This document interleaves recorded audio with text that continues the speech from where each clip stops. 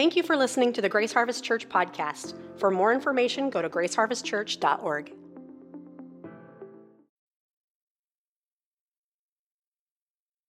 This morning, we have a special guest to speak with us, actually guests. We have a couple from Old Town, Idaho. You probably don't even know where Old Town, Idaho is, but they help lead a dynamic and incredible church in Old Town, Idaho. It's called House of the Lord, and Joel Eklund is your executive pastor there, correct? He's the executive pastor there. He's been a youth pastor, a janitor, the sound man. He's played every instrument. I mean, he's had to do it all over the years, and I really love and appreciate Joel. Joel is Drew's brother, our worship pastor that was up here, and his wife Lindsay and their children, their family are with us as well, and make sure you give it up real big for them. And Joel has a great gift. One of the things I love about him is he's passionate, he's intense, but he's also really good at teaching sound doctrine and theology. And you're going to see that today. He's going to challenge you and stir you up. Would you put your hands together and welcome Joel Eklund? Come on, Joel. Bring it.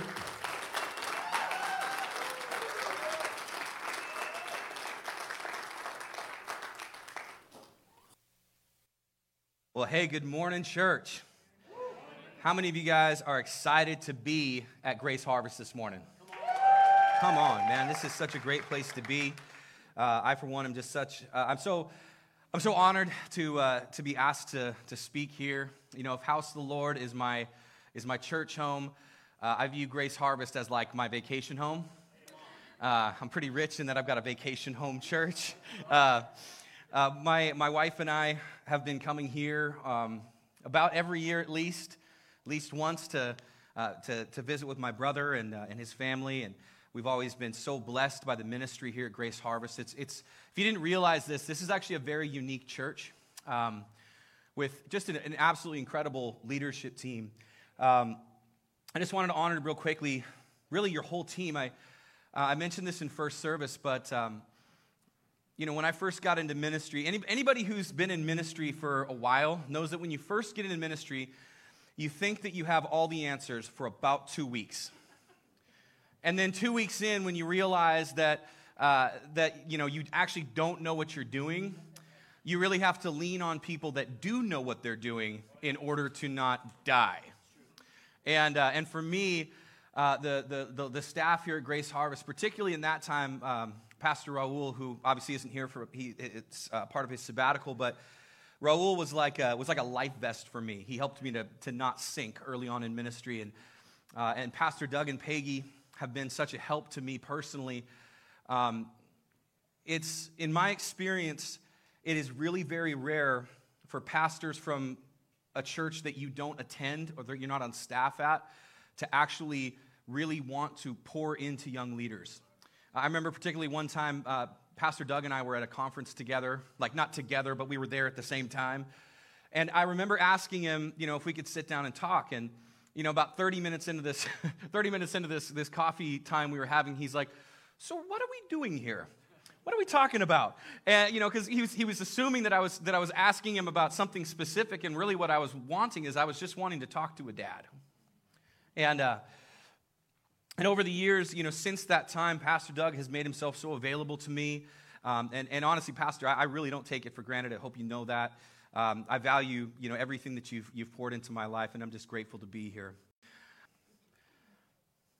So this morning, if you're taking notes, I'd like you to please write down House of Miracles.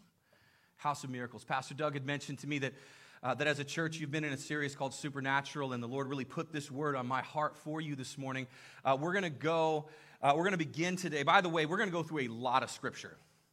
If you're not ready for that, dude, you're in church. I don't know what to tell you, you know. But we're going to go through a lot of Scripture today. We're going to start in 1 Corinthians chapter 2, verses 1 to 5, and it goes like this. When I came to you, brothers and sisters, announcing the mystery of God to you, I did not come with brilliance of speech or wisdom. I decided to know nothing among you except Jesus Christ and Him crucified. I came to you in weakness, in fear, and in much trembling. My speech and my preaching were not with persuasive words of wisdom, but with a demonstration of the Spirit's power, so that your faith, listen to this is really important, so that your faith might not be based on human wisdom, but on God's power. Let me put it to you this way. What wins you is what has to keep you. See, if I stand up here this morning and I convince you to come to Jesus, then someone else who is also equally or even greater gifted than I am in preaching or teaching or speaking can also convince you to walk away from the faith. How you are won is how you have to be kept. If I maybe say it a different way, it's why there are a lot of circuses in churches right now.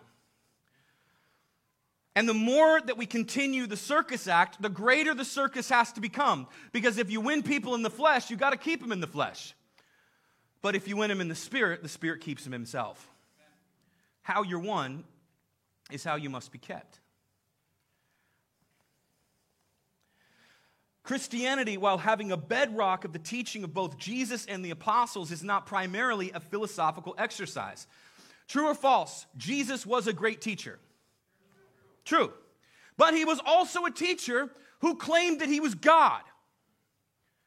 Now, this should probably cause us to think about this a little bit, because maybe, let's say I preach for 40 minutes, and maybe I convince you, or maybe I think that I make you think that I know what I'm talking about, and then at the end of it, I say, also, I'm the second coming of Christ. I would hope that that would cause you to question everything that I said before that.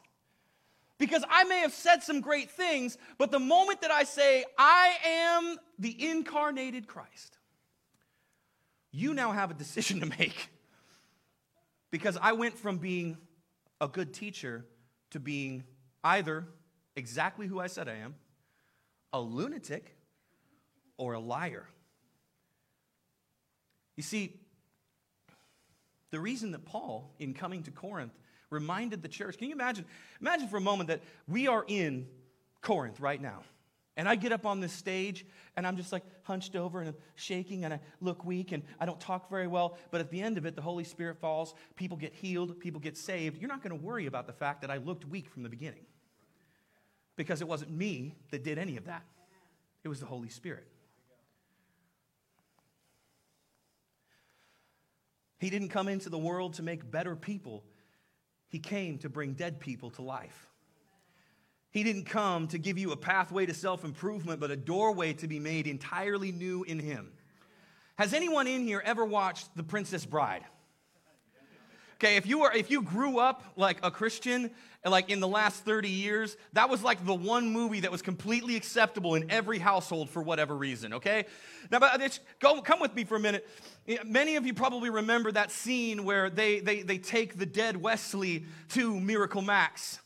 And they're like, I don't know what you can do with this guy, but apparently you work miracles, so can you help us out? And so what does he do? He puts the magic bellows, into Wesley's mouth, and he says, what do you got to live for?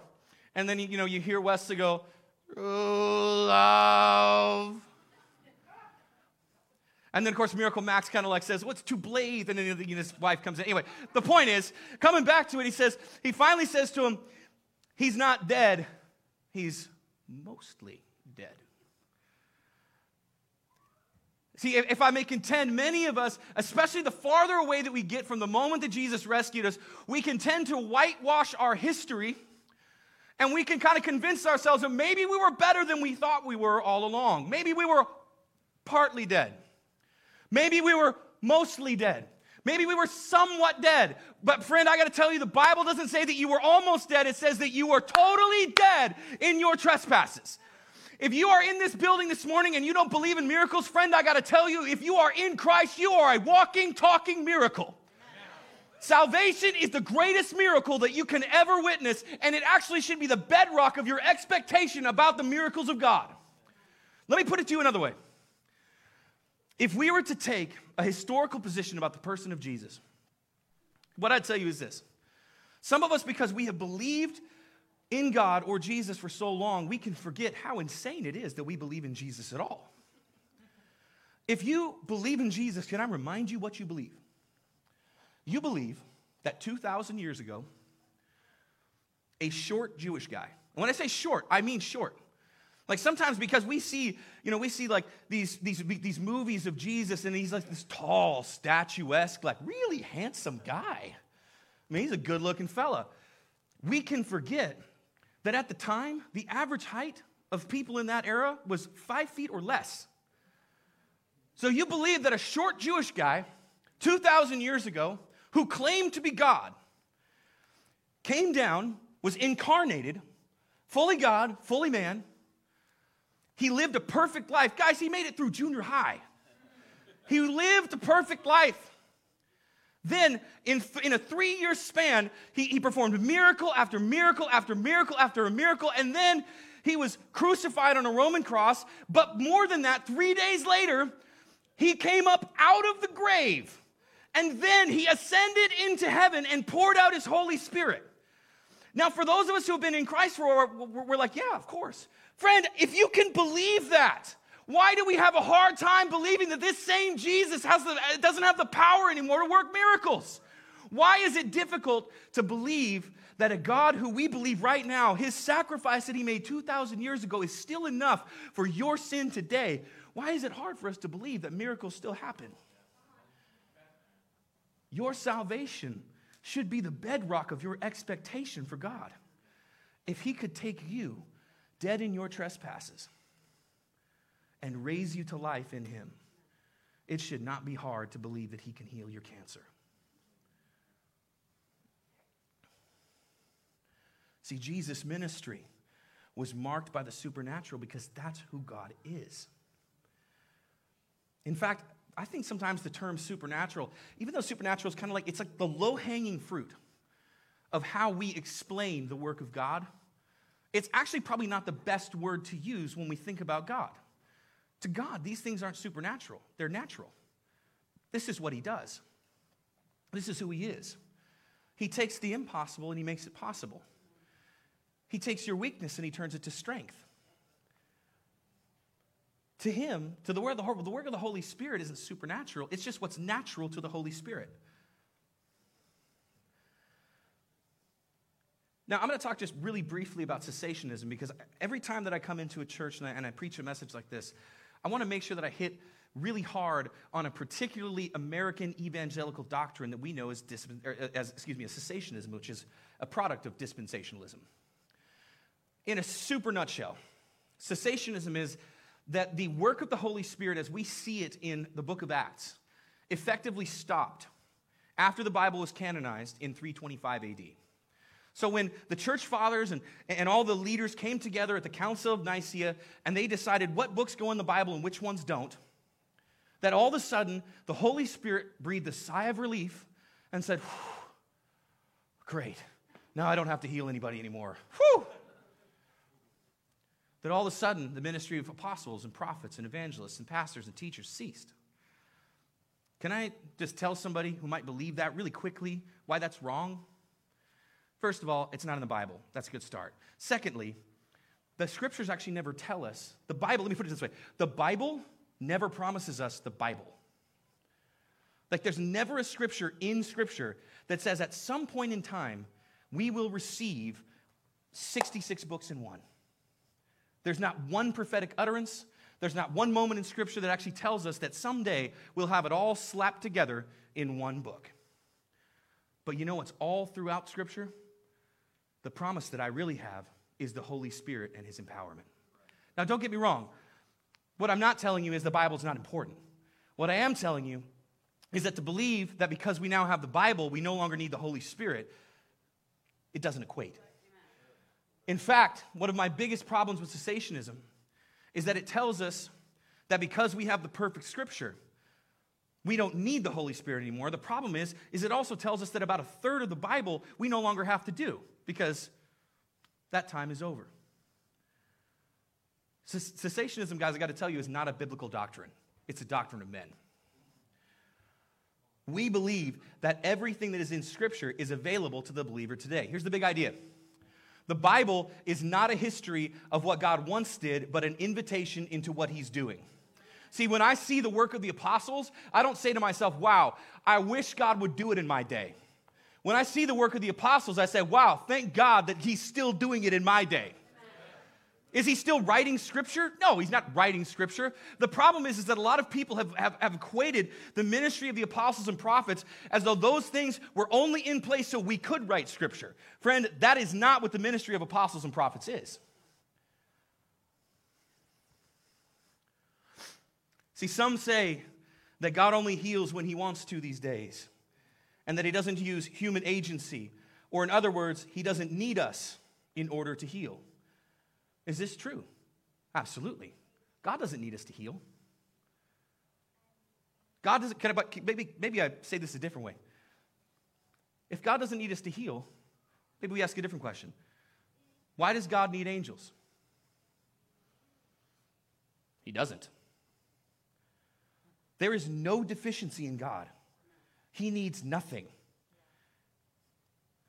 Why didn't God just come down and talk to Mary himself when he was going to have the Holy Spirit impregnate her with his own son? Why send Gabriel? Because he wanted to.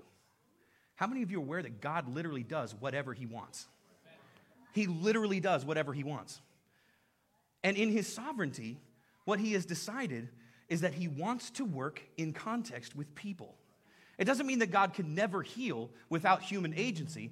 It's that sometimes we have this perspective that, well, God doesn't need me. No, he doesn't need you. He wants you. There's a difference. I mean, how many of you in this room that have a spouse that would say that you would prefer to be wanted rather than needed? See, if my spouse came to me and said, I need you. I married you because I need you. My first thought would be, whoa, what? What do you mean you married me because you needed me? I thought you wanted me. Yeah, see, this is the thing. Sometimes our problem is we look at God using human agency to do his works, and we think to ourselves, well, God doesn't need anything. No, he doesn't. He wants to work with his kids. How many of you in this room had kids because you wanted slaves? A couple people were like, yes, actually. No, but here's the thing. Most of us, we don't think to ourselves, when my wife and I first made the decision to have children, it wasn't because, oh man, the house is so big. We need some help sweeping. No, we had kids because we wanted children. It just so happens, see, okay, go with me, parents. I'm going to convince you. Okay, when you started teaching your children how to do chores, how did that go? Wasn't great. I mean, you the thing is, when you first start teaching your kids how to do chores, the reality is hands down, you do that chore way better than they do. When you start teaching them to clean the kitchen or mow the lawn or sweep and mop, you recognize, I can do this 100% better than they can. And yet, here's the thing. There's two reasons why you teach your children to work. The first is for their benefit, right? Because at one point in time, they're not going to be under your house anymore. And the work ethic that you teach them now, it's what's going to help them be promoted later. But it's also for your enjoyment.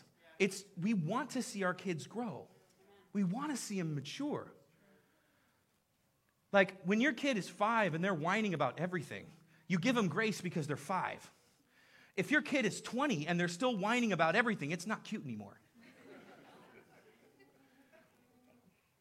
See, in the same way, the Holy Spirit works alongside us because it's for our benefit and for his glory.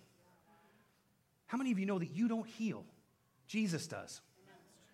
But at the same time, if you're not laying your hands on the sick, you're not giving him opportunity either.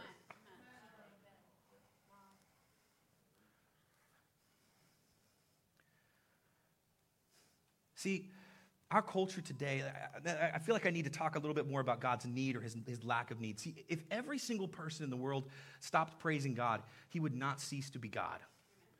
Our culture has sort of this perception that if everybody would stop going to church, if everybody would stop singing, if everybody would stop getting saved, that all of a sudden Jesus wouldn't have any power. Friend, I got to tell you something. If you may not like your district court judge, but if you break a law, you're still going to stand before him. His kingship does not need my praise. I need to praise the King. Nevertheless, just like you teach your children how to work with you both for their benefit and enjoyment, so God trains and equips us through his Holy Spirit to perform his works on this earth because it's to our benefit and his glory. In fact, there has never been a time in human interaction with God that God has ceased to use human agency in order to bring about his purposes in the earth. It doesn't mean that he never does anything sovereignly. It means that in his sovereignty, he typically uses his relationship with people to do his work, or at least that we help in his work. What do you think was harder, creating the world or naming the creatures? Probably creating the world, right? But wouldn't it have just saved Adam a lot of time if God would have innately had every single creature given a name already? But instead, when he created Adam, Adam's first job was to line up the creatures one by one and determine what their name was. Because he wanted to give Adam a job. He wanted to give him ownership. God could have done it all himself, but he wanted Adam to name the creatures. And Adam came up with really funny names like platypus. I kind of wonder what God thought about that one.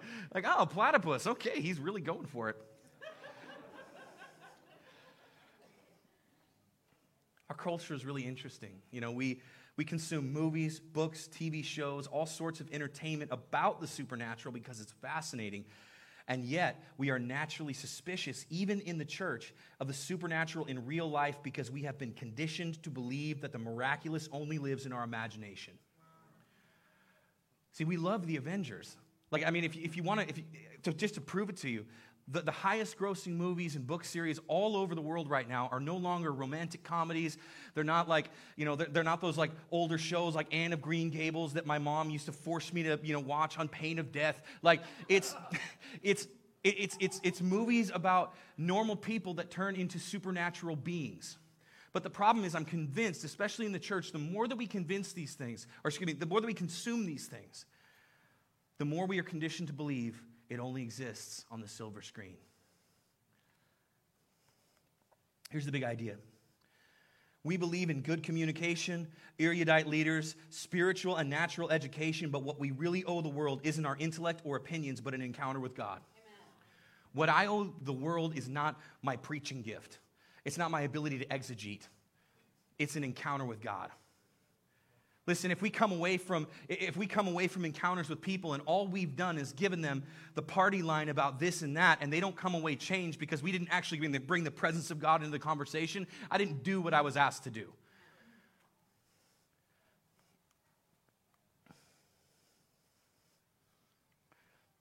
I'm going to give you just a couple thoughts on empowerment. Number one is that empowerment is necessary. Empowerment is necessary. Listen to this. This is Acts 1, 4-8. While he was with them, he commanded them not to leave Jerusalem, but wait for the Father's promise, which, he said, you have heard me speak about, for John baptized with water, but you will be baptized with the Holy Spirit in a few days. So when they had come together, they asked him, Lord, are you restoring the kingdom to Israel at this time? And he said to them, listen to this, it is not for you to know times or periods that the Father has set by his own authority. And he totally redirects the conversation. He says, but you will receive power when the Holy Spirit has come on you, and you will be my witnesses in Jerusalem, in all Judea and Samaria, and to the ends of the earth. Jesus' own disciples fell into a trap that a lot of us do. They were so busy worrying about eschatology that they forgot that the end things are God's purview. In a lot of ways, we can find ourselves trying to figure out what God is doing rather than doing what we know we're supposed to do.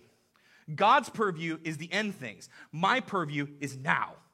See, my job is not to determine the signs of the ends of the times. My job is to go out into all the earth and preach the gospel to all nations, making baptism. Do you see where I'm going with this? Even the apostles at that point were like, is this it? Is this what we were waiting for? And Jesus said, stop talking about it. Go do what I told you to do. But I want you to consider for a moment the disciples were given a command in Matthew 28, the Great Commission. They were given a command to go into all the world and make disciples of all nations. But then in Acts chapter 1, he says, wait. But wait, though. Because unless you have what I'm giving you, you're not going to be able to fulfill what I've told you. How many of you in this room are in the trades? You know, my first day on the job, my boss asked me, do you have any tools? And I said, well, no, I've never done this before. And so instead of having me work, he took me to a hardware store. And we went all through the store, and he picked out a lot of tools that I had no idea what they were for. Like, I knew what a hammer was for, okay? At least I knew that. I didn't know what a speed square was for. I didn't know what all these different things that he was putting into this bag that he had bought. But I knew that if he was getting them for me, then they must be important for my task. Because I tell you, I've been around a lot of foremen, and one of the things that they hate the most is when guys show up to the job site and they don't have their tools. They don't have what's necessary. Unfortunately for me, all of those tools had to be paid out of my first paycheck. Luckily for you, Jesus paid for every gift that you need, every tool that you need to fulfill the work of ministry in his own blood. It is already paid for, and yet most of us are not allowing the Holy Spirit to take us to the hardware store. I've had people ask me if they need the Holy Spirit to do ministry. Can I take off my guest speaker hat and put on my pastor hat real quick? That is one of my least favorite questions that people ask me. Friend, you need the Holy Spirit to go to Safeway these days. Okay? Absolutely. If the apostles needed the Holy Spirit, you need the Holy Spirit. I mean, can I maybe ask us a different question? Are we better than the apostles? Were they more deficient than we are? Were they more broken than we are? No, then it stands to reason that if Jesus needed the Holy Spirit, and be reminded that the Holy Spirit descended upon Christ at his baptism, but especially if we look at the apostles, knowing that they are not fully God or fully, they were just fully man. If they needed the Holy Spirit, you need it. Number 2, empowerment is to be desired. Desired. See, some of us are looking at this like, oh man, it's what I have to have. Okay, how many of you remember being a kid on Christmas morning? Was there any one of you that when you came downstairs to open your presents, you ever looked at a present and you said, oh, what's that? Oh, that doesn't look like a very appealing box, Dad. I think I might just let that one stew under the tree for a few months. No, man, like my kids are practically pulling me out of bed to go open their presents, right? I'm not having to convince them to open the biggest one under the tree. But for whatever reason, maybe it's because of our Western mindset, maybe it's because we think that stoicism is spiritual or something, that the moment we see the gifts of God and we see how God works in scriptures, we're like, oh, that's so uncomfortable, Pastor. Jesus didn't save you and renew you and raise you up to new life so you could be comfortable. I mean, guys, every single apostle but one died a martyr's death. Every single one but one gave the ultimate sacrifice. And sometimes we think that we were born again to comfort.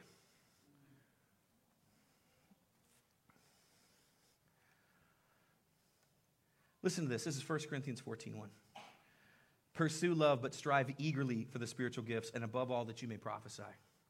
Pursue love and strive eagerly for spiritual gifts. You know, one of the traps that Christians easily fall into is the same trap a lot of married people fall into.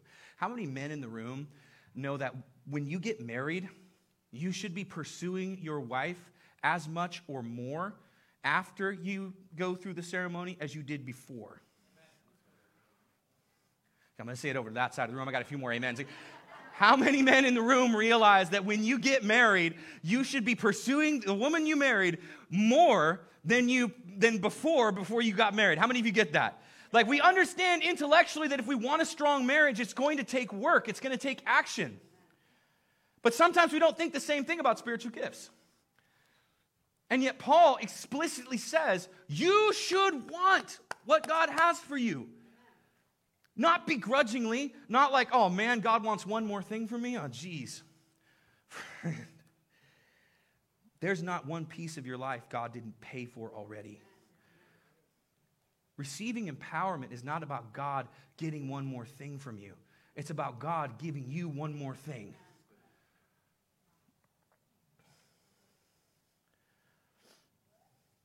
I've seen people who get filled with the Holy Spirit and then become very comfortable with speaking in tongues but never become eager to have anything else. I went to a particular church in Los Angeles, and I was ministering there. And I was in a charismatic church, so naturally I just assumed that a lot of people had, prophetic words spoken over their life.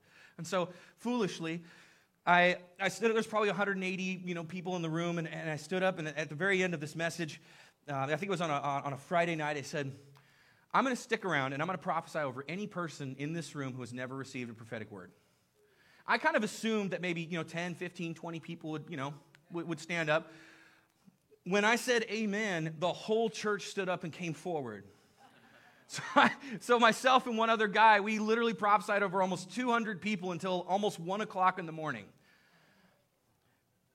If we get really comfortable in our spiritual giftings and we never really go after anything else, I guess what I'm telling you is this. If you are still munching off of bread from 30 years ago, I have to tell you there is fresh bread for you. I've talked to people who they have one testimony about what God has done in their life, and they tell it, and they tell it, and they tell it to the end of their days. I'm not saying don't tell your testimony. I'm saying if you've only got one, friend, you need to go back to the well because there's another. You don't have to live on yesterday's bread. You don't have to live on the one time that God showed up for you really strongly. I got to tell you, there is a divine encounter for you that goes beyond just a once in your lifetime deal. There's a divine encounter for you every single day. There is fresh bread for you. Sometimes we just have to make sure we go back to the baker for it. Don't be content.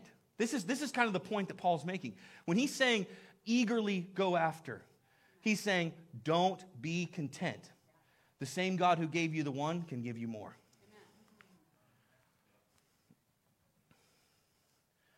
I'm going to go right to number 3 because I'm running out of time here. Number 3, empowerment should inspire gratitude. I heard a quote the other day that really gave me some perspective. This particular leader said, I'm going to be referring to him, who's the Holy Spirit, as the Holy Ghost from now on to remind myself that someone had to die so I could receive him. Often we compartmentalize the things that Jesus accomplished through a hierarchy of what we think is important. We put like tier 1 is, sin, repentance, and salvation. Then tier 2 is regeneration and inheritance. And then tier 3, finally, or maybe tier 4, tier 3 is empowerment and purpose. Friend, I want to tell you that is a particularly Western way of anesthetizing the gospel to where all you have to do is just say yes to Jesus and then be a good person the rest of your life. What I'm telling you is God is systematic in that one key opens a different door. And you keep going through the doors until you're at the place that you need to be. I'm not telling you that baptism in the Holy Spirit is necessary for salvation. I am telling you that your purpose, what God has for you, your destiny cannot be fulfilled without the infilling of the Holy Spirit. What God has for you, you cannot accomplish in your own strength. And if you can, you are living well below what God has called you to do.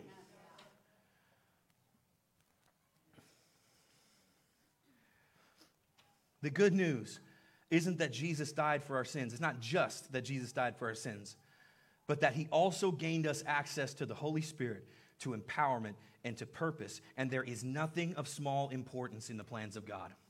There is nothing of small importance. If I was to open up a watch to you right now, some of the smallest things are the most important to the workings of that watch. It's not about size. It's about position. It's about purpose. Friend, you need the ministry of the Holy Spirit in your life. John 16:7, listen to this. Nevertheless, I tell you the truth, it's to your advantage that I go away. For if I do not, the helper will not come to you. But if I go, I will send him to you. This should be, I'm not a, so I don't like needles. And there's a reason why, like, my brother has, like, some tats and I just don't. Number one, like, he's just got guns. You know what I mean? Like, got the guns. But number two is I fear needles. Anyway, if I was going to tattoo anything on my body, it would be this. Let me ask you a question. Hypothetically, if I asked you, what would you prefer? A 24/7 relationship where Jesus was alongside you, he moved into your house, wherever you went, he went, wherever you worked at, he worked at, you got to be with Jesus 24/7, or an internal relationship with the Holy Spirit. What would you choose? Now, the really spiritual person in the room would probably be like, oh, well, I would choose the ministry of the Holy Spirit. And you would be right. But the thing is that most of us, when I ask that question, we'd be like, I feel like the 24/7 relationship with Jesus, where he goes with me everywhere, would be the better one. And it's probably because we don't understand what Jesus had in the Holy Spirit. He was saying that what you don't need right now, because obviously the goal, what is our goal? Our goal is to be with Jesus forever, right? But right now, in the here and now, what he's saying is it would be better it would be better to have multiple people, many people filled with the same Spirit that's within me than for me to stick around for a while longer. That if I go, I can give you what I have, not just give you who I am.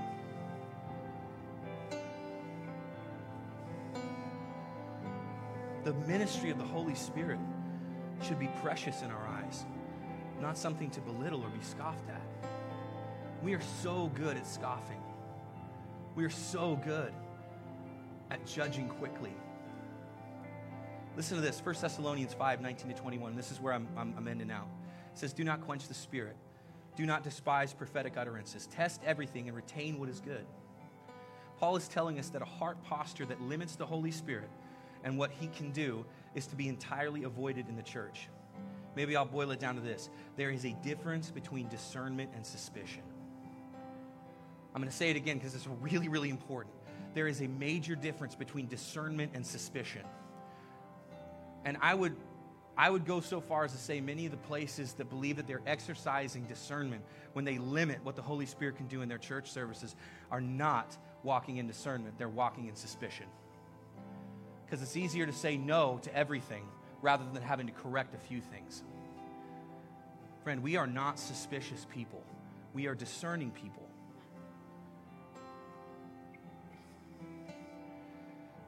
This is my last thing. As believers, we should want everything God has for us and not an ounce less. I don't want just enough. I want everything. I don't want as much as I can get by with. I want everything he's got.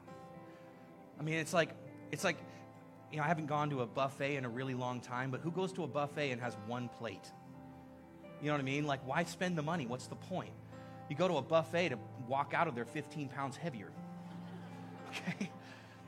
Listen, we have to stop being a people that only want the bare minimum, and we need to start being a people that say, Jesus, everything you bought for me, everything you made available for me, everything that you have for me, I want all of it. I don't want an ounce less than everything you have for me. And I'm going to pray a blessing over you, and we're going to dismiss, okay? So, Lord Jesus, we thank you for this wonderful people. God, I pray that you would bless them. Lord, that you would keep them. You cause your face to shine upon them. Lord, lift your countenance towards them and give them peace. It's in Jesus' good name we pray. Amen. Come on, can we give the Lord a praise this morning?